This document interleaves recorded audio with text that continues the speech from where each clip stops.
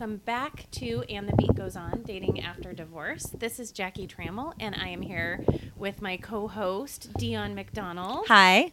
And we have a special guest with us today as well. Yeah, so before we really get into this topic at hand, we have been talking about the last couple of episodes, and those of you who have been listening to us know that we discussed married men jumping into the dating pool. Episode 3. And ghosting. Episode 4. So you're all up to date. But guess what? There's been a plot twist. Yeah, so funny how one person can maybe be a topic of conversation in more than one of our episodes. And so in that spirit, you might recall, if you listened to episode 3, me talking about the skipper. The skipper. And how he ended up being married, although he hadn't represented himself that way when we first met online, and that he ran from my house in the middle of the night and then blocked me on all platforms. So I had no way to get a hold of him. Right. Which was fine. I mean, once I realized he was married, I wasn't really trying to get a hold of him anymore. And then for those of you who see our Facebook page, I posted the other night a cute little zombie picture because we had talked about zombieing. Which is kind of a new term to you at the time, right? Right. I had not heard of zombieing prior to episode 4. So if you have skipped that episode, first of all, go back and listen to it. And second of all, zombieing is when someone has ghosted you and then they return from the grave. So the skipper who ghosted me as a married man also zombied me. So the other night, literally moments after I posted that picture of the zombie on our Facebook page, I get a text from him that asked me, "How's work going?" Unbelievable. How's work going? So no mention of the skipper-shaped hole that he left in your wall. I will say he did so he sent 3 texts in relatively quick succession. The third one, it took him about an hour, and then that one came through. But relative to the 8 or 9 weeks since I had heard from him, that was a pretty... Did he apologize at all? He said he owes me an apology. Did he apologize? But he didn't apologize. Okay. He did acknowledge that he was being a dick. Yeah. So there's that. I could think of many words. And then he said, again, how's work going? Oh, my God.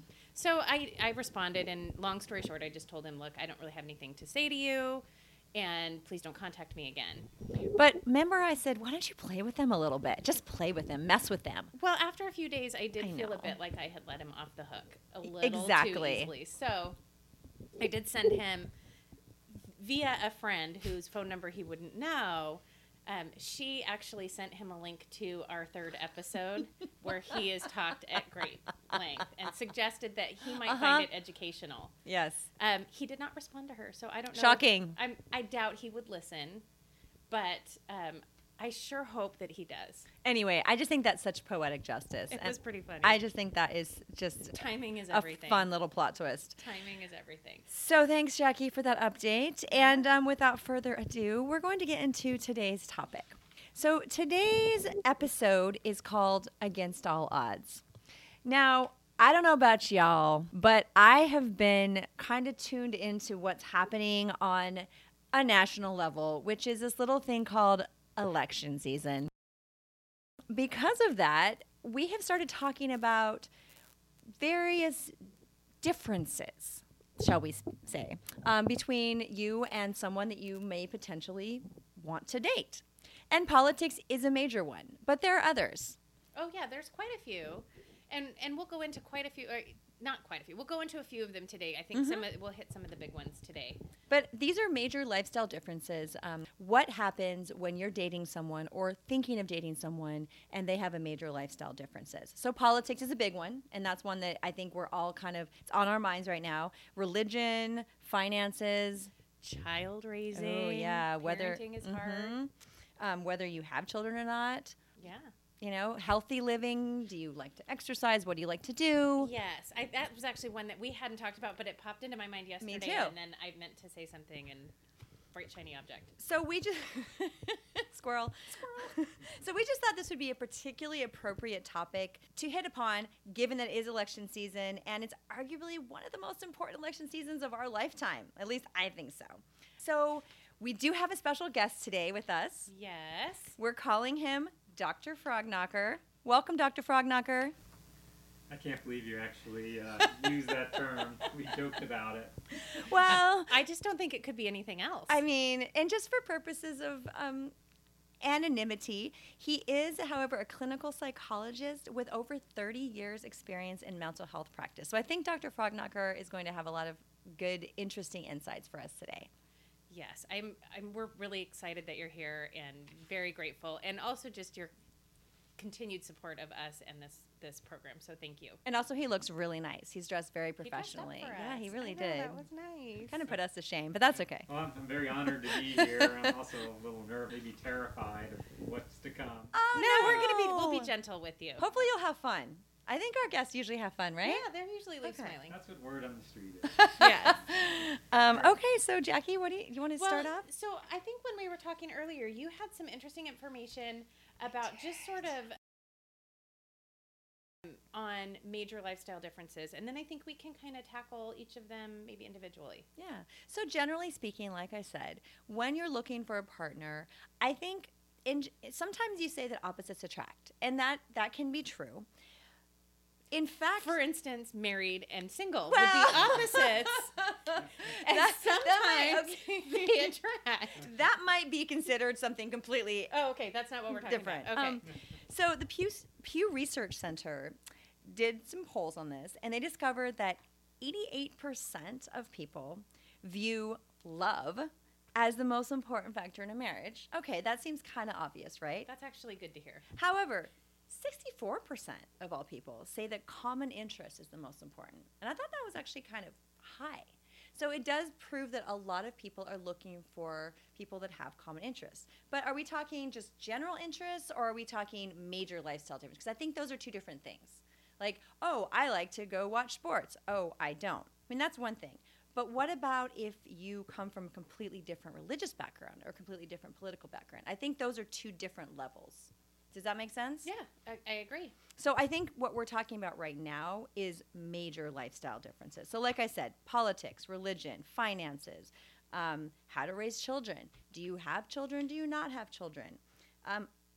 There have been studies that show that there are certain qualities, certain incompatible qualities that are actually very difficult in long-term success, relationship success. So some of these are ideas around money. Outlook. Are you an optimist? Are you a pessimist? Sexual needs. How often do you want sex? Are you experimental in your sexual life? We're going to need to come back to that one. I'm just saying, I didn't make notes on that one, but I do want to come back to that one. Okay, for sure. So these are some of the bigger issues that come up. And these are some of the more important issues that will determine whether or not you can have success long term. So none of the experts are saying that you can't have major differences, but they're saying that it could be more difficult if you have differences in these big life things. Dr. Frogknocker, you might have something to say about that.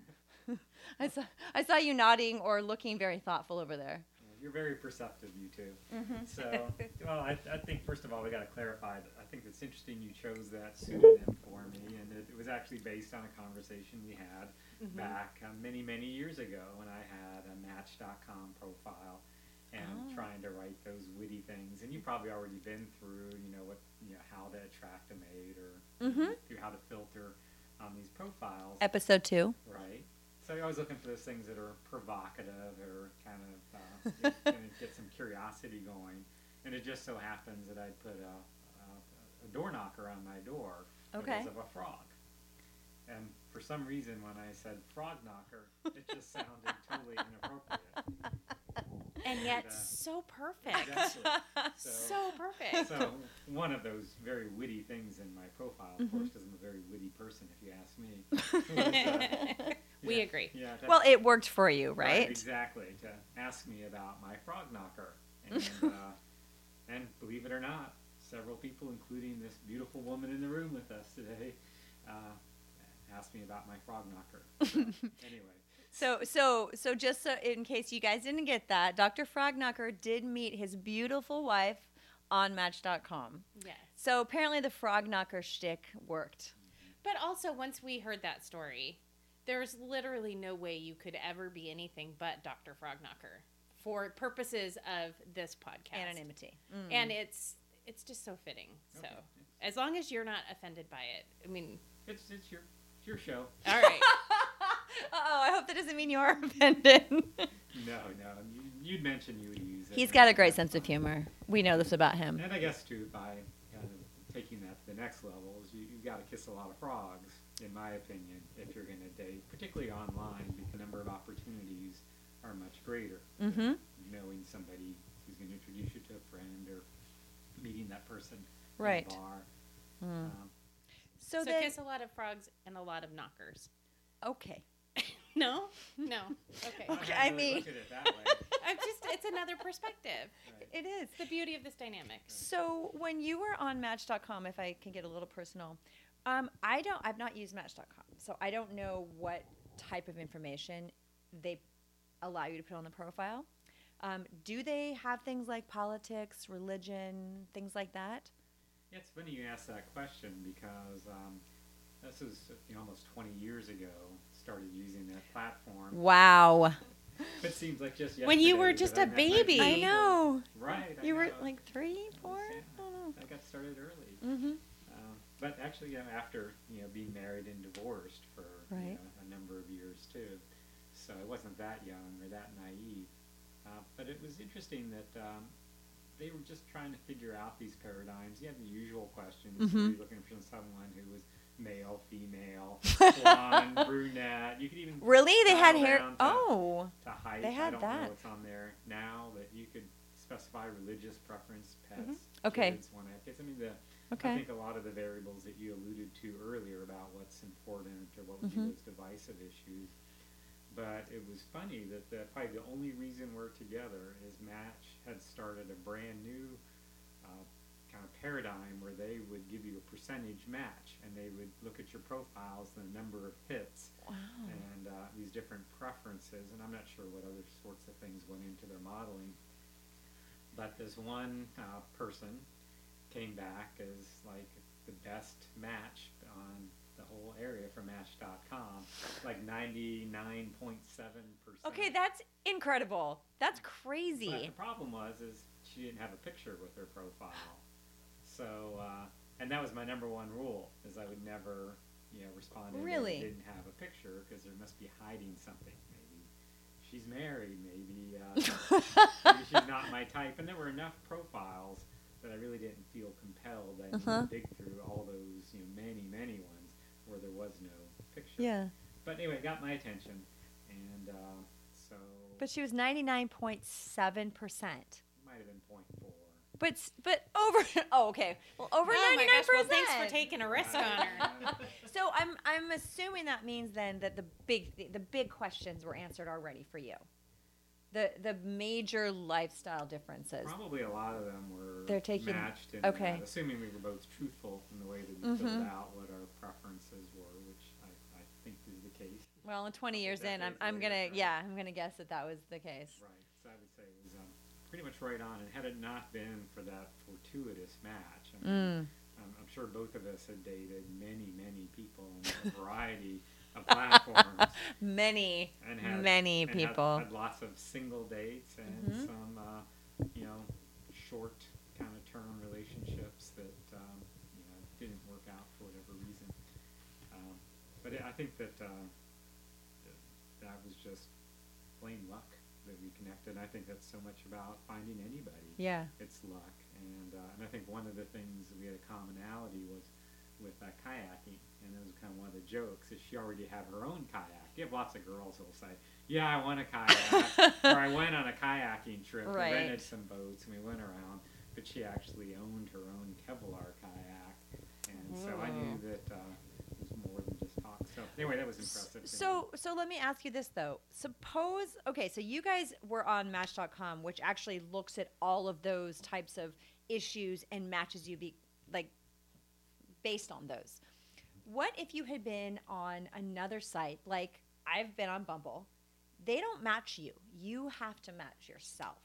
So what if you had seen her picture, and she's beautiful, obviously, would you, but maybe she had something on her profile like, well, I'm not going to out you as far as your politics, but what if she had something on there that basically told you she does not have the same type of lifestyle that I do, would that have made a big difference? Yeah, it definitely would have. And She's nodding, by the way. and had I not been married and then unmarried, I probably would not be as sensitive to how important that was. You know, a cute person or a fun person or somebody who liked to go out for dinner or those things we have in common might have been interesting enough. But after having been through, you know, a number of years with someone with mismatches, Right. then you start kind of tightening up what is acceptable. That's I agree. such a good point. We were talking about that earlier. So can I ask you a question? How many years passed between when your marriage ended and you met the wonderful woman that you're now married to? Mrs. Frogknocker. Mrs. Frogknocker. Right. Uh-oh. No. I'd been, let's see, it'd been probably about 6 or 9 months because I had been with, I've been dating, I won't say her name. She might be listening, you never know. Could still be out I there. hope so. Right. We want everyone to listen. But no, it'd been probably about 9 months or so since I was separated and was out kind of living Okay. on my own. Okay. And we, and there had been kind of a separation before that separation Right. too. So it was a long, gradual process. Yeah, so there'd been a lot of there was enough time in there, but yeah, I think that my lesson is being a psychologist and listening to everybody's stories. Relationships are just unbelievably complicated. Well, the reason I asked that question is my experience has been since the time that my marriage ended and the different relationships that I've had and just people that I've gone out with, the things that you talk about where you say, these things are super important to me and I'm not willing to flex on them. Right. For me, those things have changed slightly as I've gotten to know myself better in this period of time since the end of my marriage and where I am today. So there are some things that if you had asked me on the day I got divorced, what are your must-haves and won't deal with, Right. they're a little different than what they are today. Give me an example. Well, they're smaller ticket items. I think the big fundamental differences, like what we're talking about, are probably not on that list. But I'm just curious because of what you were saying. This sounds so petty. No. When I first got divorced, I really loved to play golf. And I was like, I'm only going to date men who golf. And then over the years, I've been like, I can golf without a guy. Like, that's fine. And a few other things that I remember thinking, gosh, this is so important. And realizing later, that's actually less important than what I thought. Right. But I do think the fundamental things don't change. Well, and that leads me to my question. Are there deal breakers? Are there areas in which you just will not or should not compromise or cannot compromise? Well, some of the research that I saw online when I was looking specifically at how to approach dating if you have different religious beliefs. And some of what I read indicated that if you don't think you can have a relationship with someone, I'm going to look at what my notes say here, sorry. But it's if you think that dating someone with a different set of religious beliefs than your own will fundamentally impact or harm the way that you feel or the way you believe, then you shouldn't proceed. But then there are other circumstances that are outlined where this author said, you know what, it's okay as long as you follow certain, there's tips, right? But it's okay to say, in this case, this is a deal breaker. Right. I think that's okay to say. Well, okay, so here's my for instance. So in my first marriage, I married this person. Both of us agreed we did not want children. We just knew that. We didn't want children. We were in our early 20s, but I knew that about myself. Well, guess what? That changed for him. That did not change for me. That was something we could not compromise on. How do you compromise on having a child? You can't. One of you gets your way. And I, as the person who was going to birth the child, I decided... He wasn't willing to do that? Oh, you know, they all say that, right? Oh, honey, if only I could, I would. Yeah, bullshit, because they know they can't. But no, we talked about it, and I thought maybe I could change my mind, and I just couldn't. And I felt terrible because I didn't know he was going to want that later on. So I wanted him to be able to have that, and he does now, and good for him. But it wasn't going to be for me. That's Well, a tough one. So here's what I would like to ask you, Dr. Frogknocker. If one of the other experts that I was reading from, and she was talking about specifically political differences. She's a psychologist who's been in a mixed political marriage for quite a number of years, and she said that fundamentally, or I guess psychologically, the issue, particularly with political differences, boils down to something psychological, which is how can the person that I love see the world so differently from me? That's so good. Do you have any thoughts on that? Well, I do, and I think that, like most of us have experienced, the differences in political viewpoints have become so much more black and white than I had ever experienced. Polarized. In all the prior decades of my life, and really comes down to almost an ideology and identification, and so I can't imagine these days finding someone who would be opposite. You know, if you're in one of the primary parties, being able to deal with those gymnastics. Although, you know, anecdotally, through, you know, seeing patients through my life, and I did not want to deal with relationships as a psychologist. Those things are messy. I'm not a Lord marriage knows. family therapist. I don't want to be in the combat trenches with people having relationship problems. So people are going to come in, I'm going to see them as an individual, and we're going to deal with their issues. And mostly I work with people that have neurological challenges. And lo and behold, people tended to bring in people and relationships into these meetings, much to my dismay. You just couldn't keep them separate. Well, because that's part of who we are, right? Our relationships define us. Right. I think it's normal, you know, human behavior is to have relationships and develop intimate relationships. It's how we view ourselves. Right. It is, I think, Through based relationship. on how we relate Right. to the people around us and the people we love. Yep. That's very true, and you could go into all sorts of theory about, you know, why we gravitate towards certain people that validate an image that we would like to portray, and it gets into all sorts of levels of complexity there. But ultimately, the interesting thing is I would see people together I just could not believe ever got together in the first place, and they were just kind of train wrecks when it came to lack of commonalities and different value systems. And it was just really amazing to me. You know, often one of the icebreaker questions that I would ask, and you know, meeting people, are, you know, how did you meet? And most everybody, you know, gets animated when they talk about how they met their spouse. I mean, 99% of the time, there's a story. 99.7% of the time? Maybe Right, 0.4. 0.4 maybe. Okay, just curious. But I mean, you would get those people that were like, well, you know, my brother was dating, you know, her sister, Right. And they Cute. introduced us, and we got along just fine. But for the most part, there was, you know, some sort of spark or the context or something, childhood sweethearts or something came up along the way that was kind of an interesting story. And for people who met younger, you often saw people that were the shared activities or values weren't as much of an issue for people who met when later in life, and when they kind of knew where they were going or they had an activity set that they liked to do. But I can remember one common dilemma that I saw is I would have, it was typically wives bringing their husbands in to assess whether they had Asperger's disease. Oh. Actually, not a disease, it's a disorder. That's And fascinating. it's actually been removed from the DSM-5, but there was a kind of an autism spectrum there that would fit into.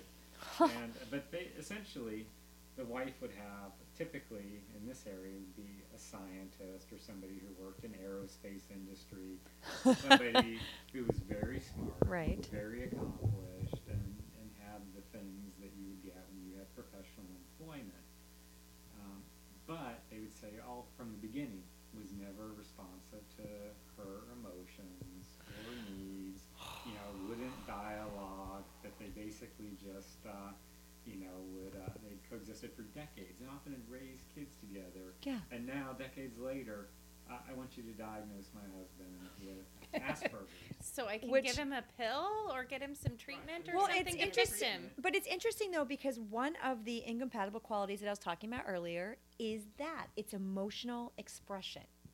And is it, maybe it's a generalization, but isn't it true that typically women are more emotionally expressive than men in relationships? Not typically, but Not exclusively, but No. typically, yeah. But yeah, I mean, if you go with the stereotype. but then where's the line drawn between unemotional and spectrumy? Or, I mean, And I think that the line that's interesting is that you're kind of with these provoking questions that you have here is, what will you settle for and not settle for? And Right. in the beginning of the relationship, kind of the model seemed to be they're willing to settle for somebody who's stable, right. and somebody who is employed, and somebody who is smart, and somebody who can figure things out. Could take care of them in a sense? Would be. But in this kind of model that I saw play out on numerous occasions, there was no argument that really anything would change. That the husband was always that way, even before he was the husband, and it was just that over the years, then the wife became more frustrated. That Wanted more, So maybe what changed was her tolerance for that difference in whether it's emotional expression or just communication in general. or what she wanted in a Yeah, relationship, what she was maybe- looking for. Maybe for women, I know that as I've gotten older, I'm willing to tolerate less BS from a partner, which is why I think at my age it's harder to find a partner that's a good fit, because I have a higher threshold, or maybe a lower threshold. lower maybe, threshold for what I'm willing to compromise Right. upon. And so I wonder if that's true even inside of a relationship. Would someone reach that same conclusion of, I'm not willing to compromise on this any longer? Well, and you also get to the point, because I've gotten to that point, in your mid-40s you realize life is finite. We're not going to live forever. So how do I want to spend the remaining years I have on this earth, and who do I want to spend it with? And so your tolerance does go down for the bullshit, like you were saying. Yeah, and I think that, I can remember having these thoughts when I was dating again, and or after, all the people I dated on the dating All the platforms. people. Right, All the people. Wow, what- Hey now, it was hey now. pretty- Was it like Santa's list? Like you unroll it and like no. they just all, But like maybe just- those were the naughties. maybe that was The naughty list. the nose. I'm sorry, I'm just yeah, teasing. no, I thought that it was very, I learned a lot about myself with the online dating, and being able to having so many people there, you could meet people pretty readily. Mm. So, but the thing that, a conversation I kept having, I don't want to settle. And I think we all say that, where Right. compromise or settle, and having prior relationships before, and you kind of see, and you're like, oh, definitely not going to settle for that again. Well, you know what Right. you don't want. You know what Right. you won't put up with the next time around. Right, and so I think that the more you go through those relationships, you learn about yourself, the things that really drive you crazy or disappointing, Mhm. and that you yearn for. So I would argue that each time you go through a relationship, and assuming you ended the relationship, and people just aren't dropping you, Right? That can happen. I mean, could be, I'm totally happy here. Oh, let's go, I can't wait till our next date. Okay, so what I learned is don't date someone that doesn't want me. Yeah, there you go. Or that's married.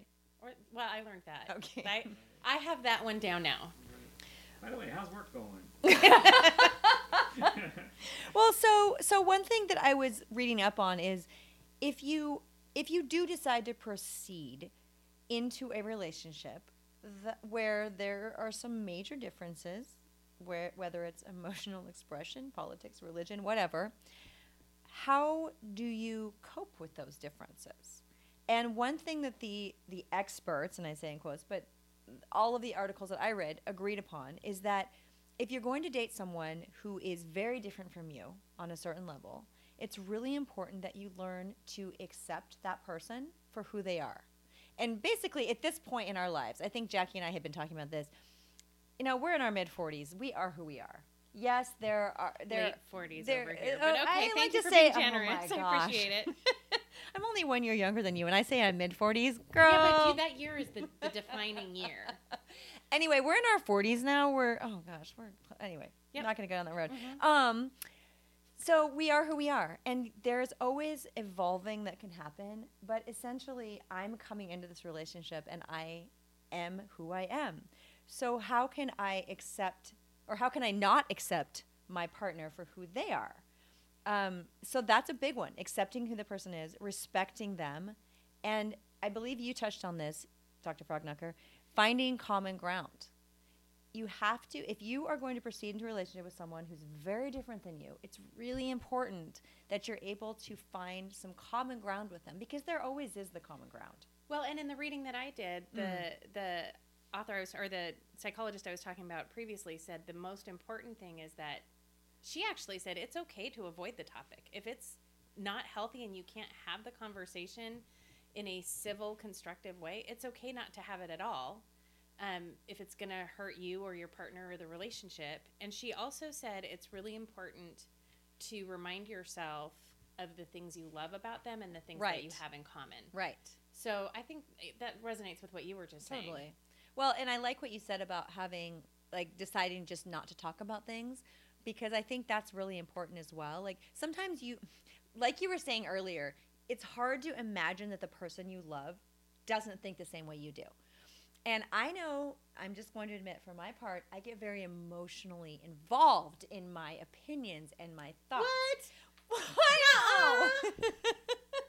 Right. I like Dionne, your, I like, really? nuh-uh. Right. And so it is hard when my partner doesn't see things the way I see them.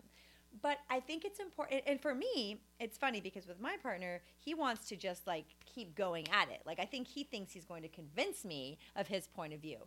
And for him, it's almost an exercise in logic, whereas for me, I'm totally emotionally invested. So I get really upset, and I just want to cry sometimes. Well, and you're back at that point of how is it that this person I love doesn't see the world the same way that I do? Right. So sometimes I just have to say, we need to agree to disagree on this. Now, I know Dr. Frogknocker and his beautiful wife can't really relate because 97.4% of them is exactly the same.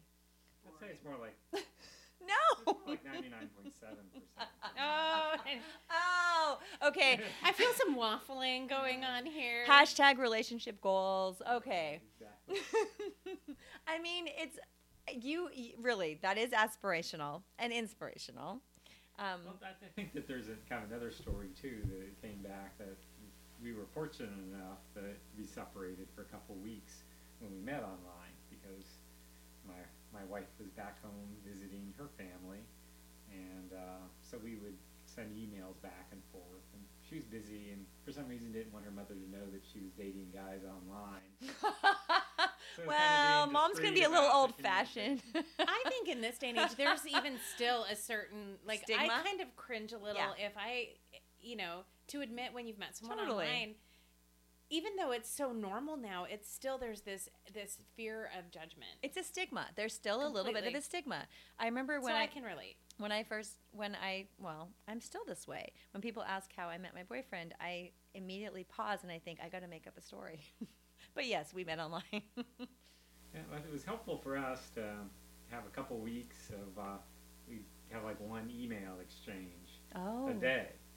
So we would you'd be on late at night, and different East Coast, West Coast time. I would get it in the morning, and you'd be kind of interesting. We'd ask questions, and then I think one of the questions you asked are like, what are the top 10 qualities that you're looking for? Oh, that's an important one. In a partner.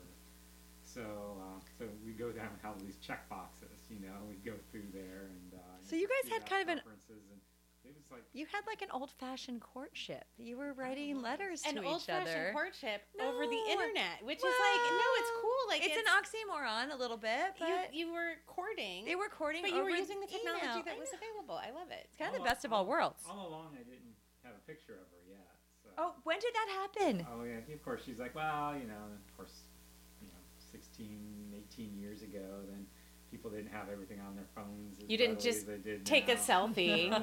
Right. But I remember her saying, don't worry, you won't be disappointed. Oh, nice. I love that. I love the self-confidence. And you weren't, right? Like, she's hell no. a gorgeous woman. Totally. So you really both got, I don't want to say lucky. I think blessed. But really, you had so much compatibility. But they worked at it. But also, we kissed a lot of frogs. Like, yeah. I think that most of that was we kind of learned with the previous relationships just hadn't worked out, what was lacking, Right. what we were longing for. And it really came down to those core issues beyond the framework that Match kind of gave us a foot up on that. Go through those basic issues of kids and preference. So we were able to really kind of launch, and we really had no investment at that point other than we had met on this platform that says we would be. So everything was on the table right in the beginning. Nice. And I think we were both pretty honest at laying out what it was that we were looking for in the future. And we've probably got 500 pages, not just for that 2 weeks, but over the first coming months of dialogue about what we would really want in our spouse, and then dialogue about what didn't work out, previous relationships. And my kind of lesson learned was if you're lucky enough to find a very compatible person, there's not a lot you have to work through or forgive or accept in the other person. Wow. That's very touching. That's so great. But there's so many things that go into that, though. I mean, part of it is just blind luck.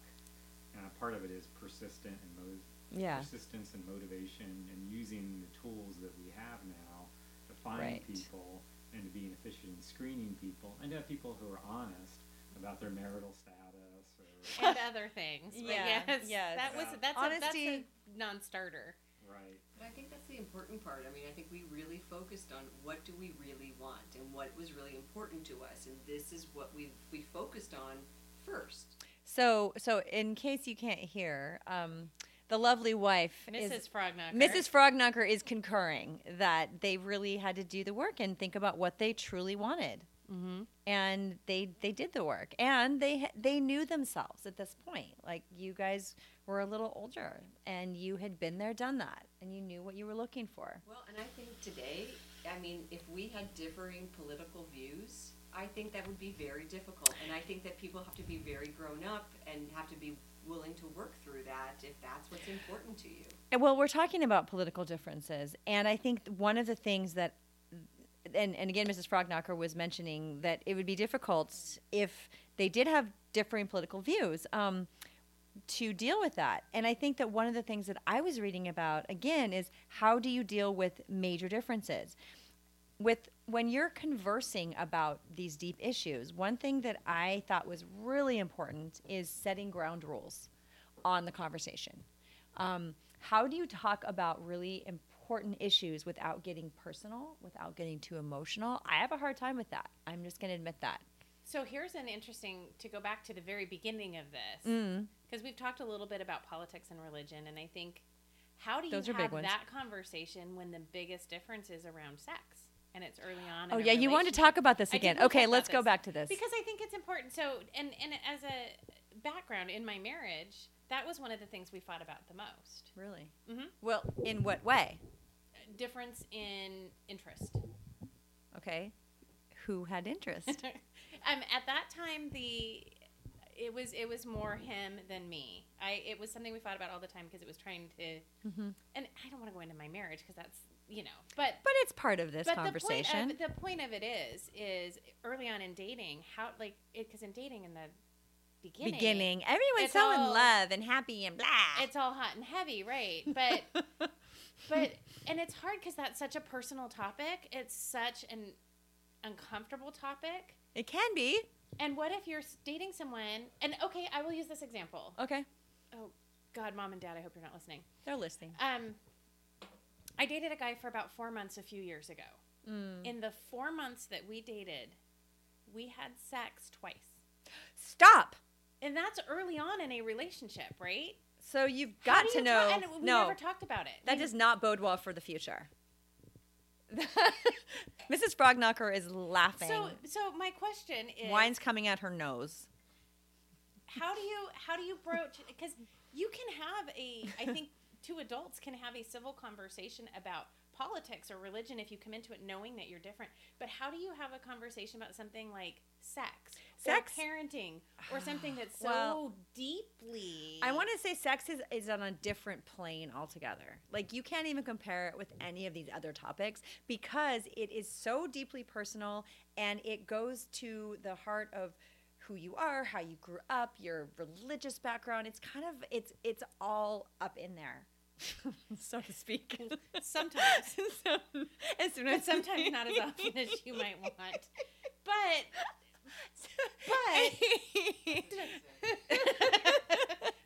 so Dr. Oh my Frogknocker, gosh. how would, like, I I don't know. What do you think about that as a psychologist? How do people bridge gaps like that? And it doesn't have to be specifically sex, but really intimate things like that, really personal things. Well, I think, it's kind of interesting. One of the metaphors that came to me in seeing people over the years is if you launch on the sex aspect of that. Yes. For me, I said, I think that sex is only just sex right in the beginning. I mean, that's when sex is just purely sex. It's Just physical. attraction, Just and you don't physical have all aspect. the issues mixed into it. And I saw sex like an avalanche.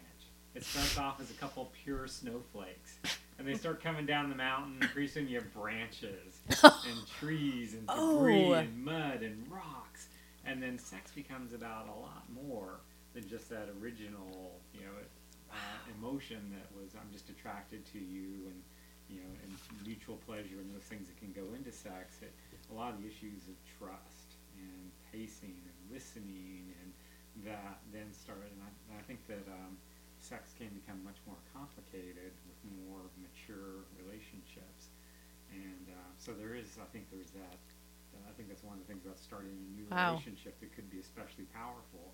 And maybe that's one of the reasons that people, men included, might be, I want to have sex with somebody who I don't have all this baggage with. We don't have all that feeling. I want to start with a clean slate with someone. Yeah. Just a couple of snowflakes. Right, exactly. And then the skipper's off. And running through the door. Right. Well, and it's funny because, just full disclosure, usually when we talk about sex and the frequency of it, or I don't know, like the complications of it, it's usually like the idea is, men want sex more than women, or men can have sex without being tied down to someone. And I have to say, like, for me, it's usually the other way around. Like, I feel like I'm the one who wants more, and it's hard for me to talk about that because as a woman in our society, I feel like I'm not supposed to want it more, or But I will tell you, you're not alone. A lot of my good friends have shared with me that they feel like, and you're right, there is a societal sort of norm. Yes. But a lot of my women friends say they feel like they're the guy in their relationship. I because say that all the time. They want the sex more, and I don't know that makes you. I don't think you have to have a penis to want sex. Is it an age thing though? That's what I wonder too. Is it like as we get older, like the testosterone is higher, the estrogen drop? I don't know. I'm not a doctor, but you know who is? Dr. Frogknocker. Yes. But that is, I'm just going to tell you, that is a complication because I think, again, it's me that wants to have the conversation. And so not only is it an awkward topic, but then the fact that I'm the woman, to me, it complicates it even more. That I'm the one who's like, so we need to talk about this. Well, it is interesting that my wife, who's also a medical professional, we went to a conference once, continuing education, talking about sex and relationships in the 60s and 70s and beyond by this expert in kind of sex and with aging. And it was kind of interesting. You did say that as we age, that the men are more likely to be the ones to kind of check out on the sexual side. And I think we're talking about people that are a little bit older than you. This makes me feel slightly better and also slightly sad. And I think that you may have touched on some of it. Some of it is physiological. Lower testosterone levels provide kind of less urge there. And some of it comes back to physiological issues like performance not being like it used to be when they were younger, and embarrassment, and maybe if you have a few episodes of dysfunction. Right. And then, that becomes kind Grandpa of Flopsy. anxiety, right? Going back to episode 1, Grandpa Flopsy. Right. Yeah. Exactly. So. Exactly. So the men may kind of unconsciously, out of their awareness, want to avoid the whole ramp up through that. Does not end up with kind of embarrassing or disappointing thing. And Okay. it was kind of interesting that as we get older too, the orgasms tend to become less simultaneous, meaning that in each session, one person may get what he or she needs, but the other may not. Asynchronous is the word that you use. To adjust your ground rules a little bit on it might not be like that. It's my turn today, but tomorrow it's all about you. But again, this all comes back to conversations, because there are things that happen that if we just let it happen and we get in our head about it and we don't talk to our partners, we can build it up to something that is far worse. But like that, that's like you were saying, this is something that happens normally. And if we can talk to our partner about it, we can make sure that we're both happy. We're both satisfied, right? But if you're not talking to your partner, or if you have, again, I feel embarrassed sometimes because I'm like, wow, I want it more, and I don't know how to say that. So how do you talk about it? You talked about it. If you don't have sex, I think it was every 2 weeks or more often. 2 weeks? Right. Dr. But, Frogknocker. Well, we're talking about older people, so Okay. they've been in relationships later. I know that it'd be 2 hard for you days? to make it. 2 hours? But he was saying Kidding. then it becomes very awkward to Yes. try to come back and Yes. then to pick up, and then there's much more pressure on it to have it. that actually makes sense. That totally so makes sense. reinforcing there really needs to be kind of a rhythm to the frequency of your interactions, so they're not as all valuable as like if it was with a 4-month relationship twice. Good grief. Yeah, no, I don't. So I funny can't. story. So just as a little side note, because I think these funny stories are funny. You Otherwise, got- I would name them something else. But but it's also a little bit of a Awkward. sad story. But aw. so back to the 2 times in 4 months. Valentine's Day fell within the course of this 4-month relationship, kind of like smack dab in the middle of it. And during the evening, he hurt his thumb a little while we were celebrating Valentine's Day with friends.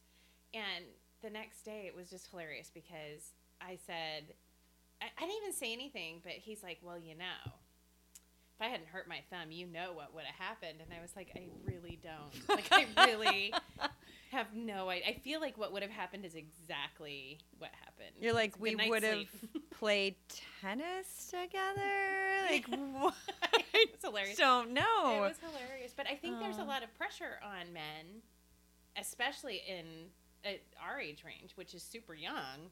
Yeah, thank you. Yes, Thank you, Jackie. To be of that sort of heightened sort of drive. Well, because again, and if they're not, they feel like they yes. have to defend it, maybe. There's that. So as much as kind of the opposite of what I was saying earlier, like I feel a little bit embarrassed because I feel like I want it more, but then men might feel embarrassed because they think they should want it more, and maybe they don't, or they just don't have that. Well, maybe Dr. Frognocker's the exception. Well, I mean, I don't know. It's just, for me, that was an important one because I've been on both sides of that divide, if you Okay. will. And as someone who's still looking for, hopefully looking for a partner, there are certain things that are difficult to talk about early on in dating, like that you might be more comfortable down the line having a conversation, but even 4 months in, I wasn't able to have Right. a conversation to say, is there something we can talk about here? Is there something that Right. we can, but 4 months in is too early. So how Too early early. on in dating do you Right. approach or discuss some of these Big big differences? differences. Like parenting or sex or politics or any of these things. I feel like the earlier the better. Don't you? Well, but then do you scare people off by having that conversation Well, too early? and do you remember? Then the question is it good to scare people off? I is mean- it appropriate to scare people off that Right. can't tolerate that conversation? That's a good point. But it also goes back to what you and I were talking earlier about expectations as far as where do we see this relationship going? Yes. If you're just having a fling with somebody, you don't need to have those conversations, right? Yes. I mean, first of all, if you're having a fling, then obviously the very nature of that is going to be just purely physical. But if you see the relationship going further than that, then yes, I think hit those topics as early as possible. And that was part of the advice. So one of the articles that I read that was focused on religious differences, two of the things that this author, whose name was Celia Francone, two of the things that she said were really gauge early on how serious is this relationship really, and because that will kind of inform how big of an issue this topic, whichever one it is going to be. And then kind of as a complement to that, she said, are you guys both seeking the same thing from the relationship? And so those are bigger conversations that are sometimes tough to have early on for the same reason that I mentioned earlier. Sometimes it's fearful that you're going to scare someone off by asking too serious of questions too early on. And it's such a balancing act of when and how to have those conversations, but they're so crucial to navigating major differences. Right. So we were talking earlier too about when we were online dating. Were there things that you saw on people's profiles that immediately made you turn away? Oh, yes. So this one's a little hard to admit as well. But so I was raised, my dad's not Catholic, but my mom is. And so I only ever went to church with my mom. And I'm baptized, confirmed Catholic. I'm not an especially good one. I don't. You go to church on Christmas and Easter? I sometimes go more often than that. Okay. But I will say, whenever I go to church, if it's, I only feel most at home in a Catholic church. It's just, there's something about it that feels like home to me. Okay. So, but the guy that I dated for 4 months that we were talking about earlier, he's a Christian in a non-denominational sense, and I went to church with him all the time because our religious beliefs were similar enough that, and it was so important to him that was something that I was willing to compromise on. I didn't need to go to a Catholic church. I enjoyed actually going to church with him. It just was different than what I would have chosen, and he wasn't comfortable going to Catholic church, but that's okay. And it sounds like he went more often than you. But I will tell you, when I was online dating, I don't know if you didn't swipe or swiped left or whatever on certain profiles if their religious beliefs were fundamentally really different from mine, and they were putting them in there promoting them at such a high level. I just knew we were in different planes in terms of our faith. Because if they had their religion in their profile, that to me says this is how I'm defining myself. It's one thing if it's one of the little categories. Right. But if in their initial statement they're very religious, that can be a little bit off-putting, but I understand its importance. And I have a girlfriend who was recently single who's looking for a partner, and for her that's super important. Right. So I think, yes, put that in there, make it, because that's a huge deal breaker for her. But for me, sometimes it could be a little bit of a turnoff if it was too strong, or if their religious views were completely different from mine. Sure. Someone who's Hindu or atheist even is a little hard for me. Well, that's what I was going to say. Yeah. I'm Christian. I'm not a big church-going Christian, but I'm Christian, and I don't care what denomination you are. But if I see someone who's atheist, I know right away I'm not going to be able to have a relationship with you because you don't believe in any sort of God, and I do. And that's a big component of who I am. I don't go to church. I'm not professing my Christianity, but that is who I am. So if I see atheists, that's going to be really difficult for me, and that would be a deal breaker. Do you have any thoughts? You were looking. He looks like he has something yeah, to say. he did. No. There's so many things I could say that I shouldn't say. Oh, this is the place to say all those things. Please. No, but I think that whether you're talking about religion or not, I think if you put the flag out there as far as these are my non-compromise issues, Yes. I think that's very wise. Yes. And even if that turns a whole bunch of people off and say I'm really not that religious, or you choose what your religion is and you put that in there, and you get less responses out of that, which you probably will. Right. Because you're kind of putting a filter out there. Yeah. But you're getting better qualified responses when you do get responses, right? But I think it's like if you go search for something like in Google, the more terms you put in, you're going to start eliminating and maybe there's the somebody out there possibilities. who's not as religious as you would like them to be, but over time, all the other redeeming characteristics that you miss out on an opportunity there. But I can remember, and this was kind of interesting to me. I had a person that I had dated, and we were on the second date or so, and she said, "Oh, by the way, I'm HIV positive." Oh, I had the same experience. wow. Yeah, I mean, Wait, it was a different person. yeah, it's kind of interesting. You really decide, second date. Okay. Is this an issue that That's a you're big willing to one. take on? When And, it was wait. revealed to me, it was first date, Oh, jeez. and I honestly was more comfortable with that because I actually, What do you mean more comfortable? Like, well, there were staying- so it was one of the this gentleman had dated quite a bit, and Yeah, it had, sounds and like when it. certain things.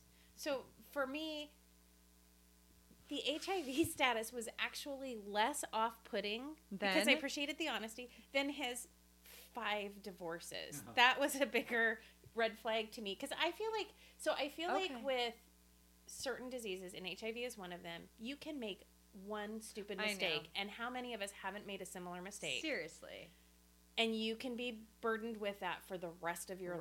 Right. And I don't think it's fair to judge someone on what could potentially, I don't know him well enough to know his story, but to know that it might have just been one stupid mistake that, like, I can't judge him No, for that. I But don't- 5 divorces, I can judge the hell out of that. Well, here's the thing, though. Judging is one thing, but not wanting to take it on, that's something different.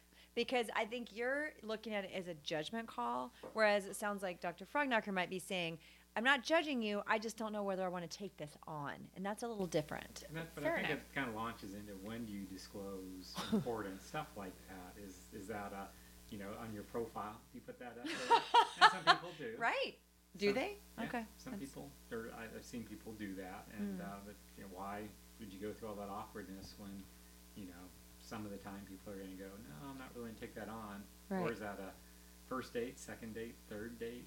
Third date's pretty good time to go, oh, I have a progressive neurological condition, like multiple sclerosis, by the way. Oh. Where Right, it's not right. their fault at all. Right. That's just. Or I've been divorced 5 times. I mean, well, would that have you been could better to do argue- it in the you fifth? could I argue was some honestly, culpability with that.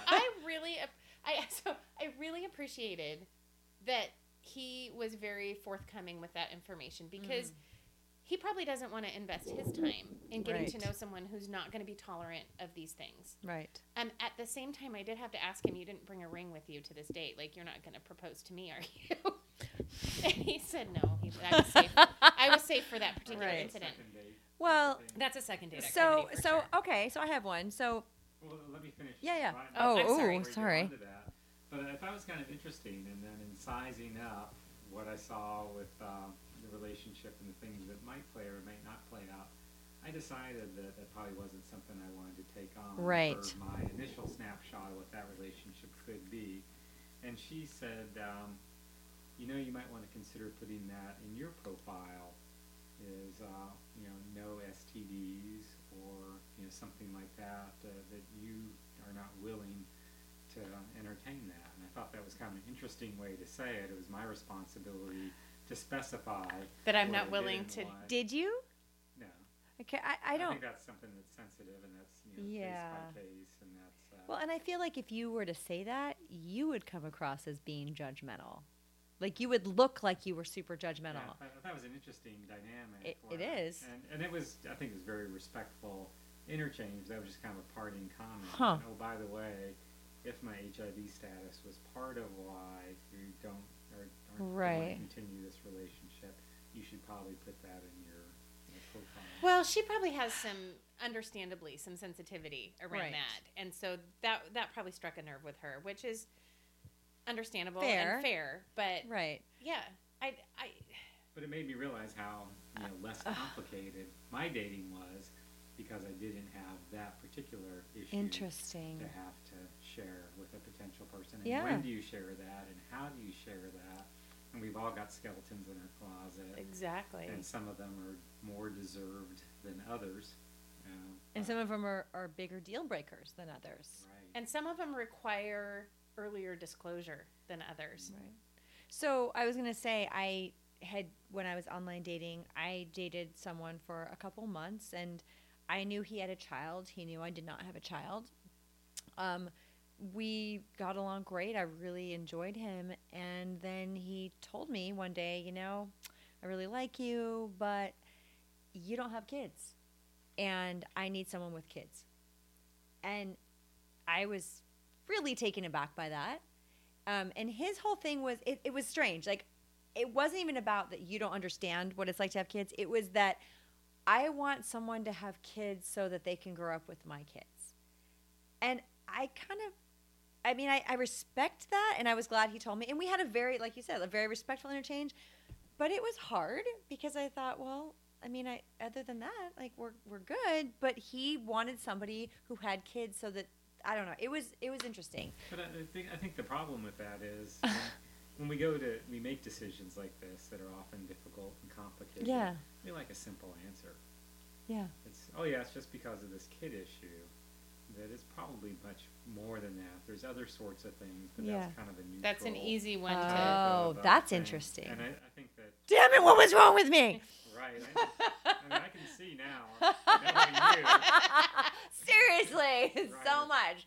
Right. But I think that It's just your politics. That's all. Apparently so. But I think it's like in any major decision that you make, you struggle through all these issues, and then you kind of come down to that last one, and then sometimes it's the easiest one to convey, that you say, I'm not gonna buy this car from you because I decided I just don't like the warranty associated with it, even though there's all sorts of other things that you didn't like. Oh. Well, so parenting is a hard one, though, and because It I is. have been on the flip side of that coin, and I think you probably have been too, right? Yeah. So it is hard when you're a single parent and entering the dating world. I don't rule men out if they don't have kids, but I do approach it differently and a little more cautiously is the wrong word, but just with a different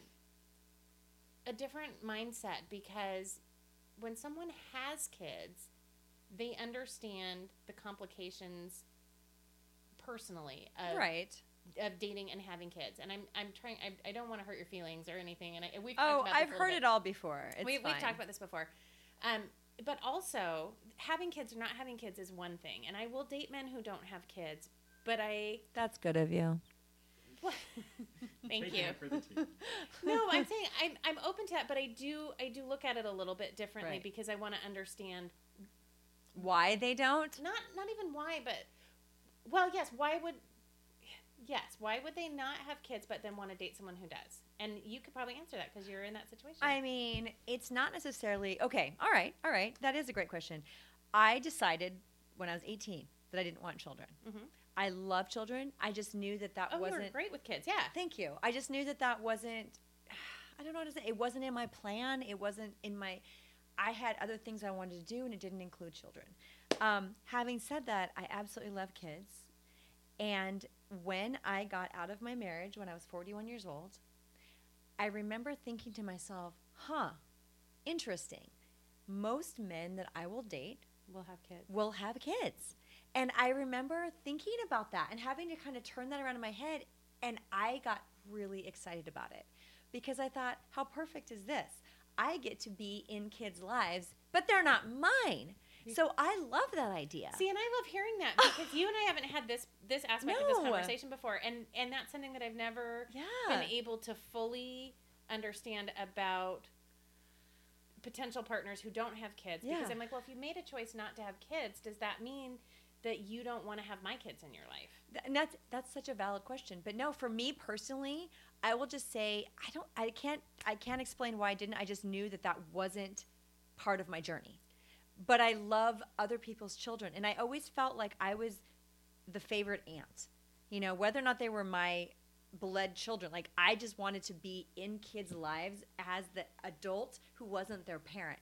So my partner has children, and I love being a part of their lives. But they're not mine. They're not my children, and I know that. And he and I have had discussions on, what my role is, and we're still working that out. But I love his children, and I love being a part of their lives. That's really great. The other issue that I run into, I love that. Thank you. I love that. The other issue I run into with parenting is potential partners who parent so differently. Oh, sure. And I will tell you, one of the reasons that 4-month relationship ended at 4 months, beyond the sex issue, was he had nothing to do with his kids. He had 2 daughters, and he wasn't in their lives. Oh, no. And so I was like, I can't be in a relationship with someone who doesn't want to be in a relationship with his own kids. So how you parent is, I think, more important than whether you parent. And can I ask you about this? For sure. So Dr. Frogknocker has children, and his wife did not have children. And has that ever been an issue? No, it's always an issue. Okay.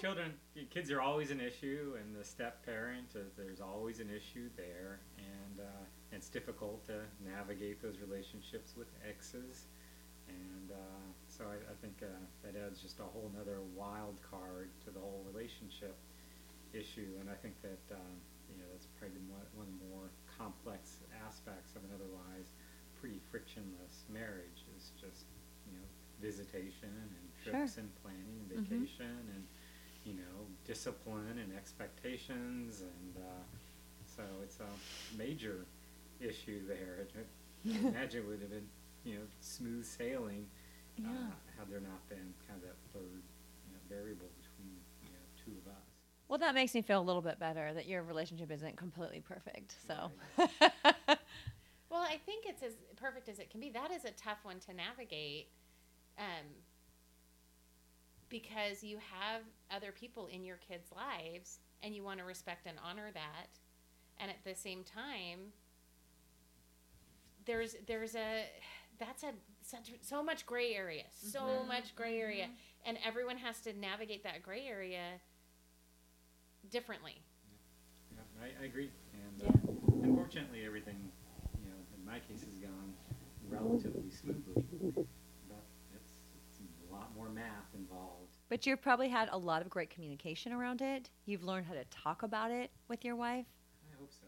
It's easier to talk about other people's relationships. See, I used to joke about this. It's always easier to parent someone else's kids. Oh, it is. Not from a dating standpoint, but like as a mom, like if I see kids out there, right. I'm like, well, my kids would never do that. You know what I'm saying? Right. Like it's an expression I used to use. So essentially, what I think we're all coming down to is there are no deal breakers unless you decide it's a deal breaker, right? I mean, there's no particular issue that is just guaranteed 100%. This is never going to work out. I would probably disagree with you. Oh, okay. I think that we all have deal breakers, whether or not we admit to them or are completely aware of them. And unfortunately, sometimes we discover those 3-10 years down the road. And again, I think that the more self-aware you are, or the more experience that you've had with other people, that you start realizing what those kind of deal breakers are. And I think so many times we make compromises at the beginning of a relationship because we're very motivated and maybe even desperate to maybe not be single, or to be able to share expenses, or to have somebody to cook with, or whatever the motivation is in the beginning. And 10 years down the road, we realize, ooh, that was a deal breaker of mine. I just didn't want to acknowledge it in the beginning because it was convenient or it was comforting. Right. Or, it reminds me of a story I had about a movie star from L.A. that I saw, and you'd recognize his name. I won't say his name is. Darn it! I think he's deceased now. Oh. But he married a young woman from Thailand, and I think the main reason that was relevant is their ideological differences were dramatic, and the language was much, it was very different. fragile in English. So they had very little ability to communicate through the beginning years but she married him, and she got the life of a movie star in the house, and she got to come to the States, and she got all the benefits associated with that.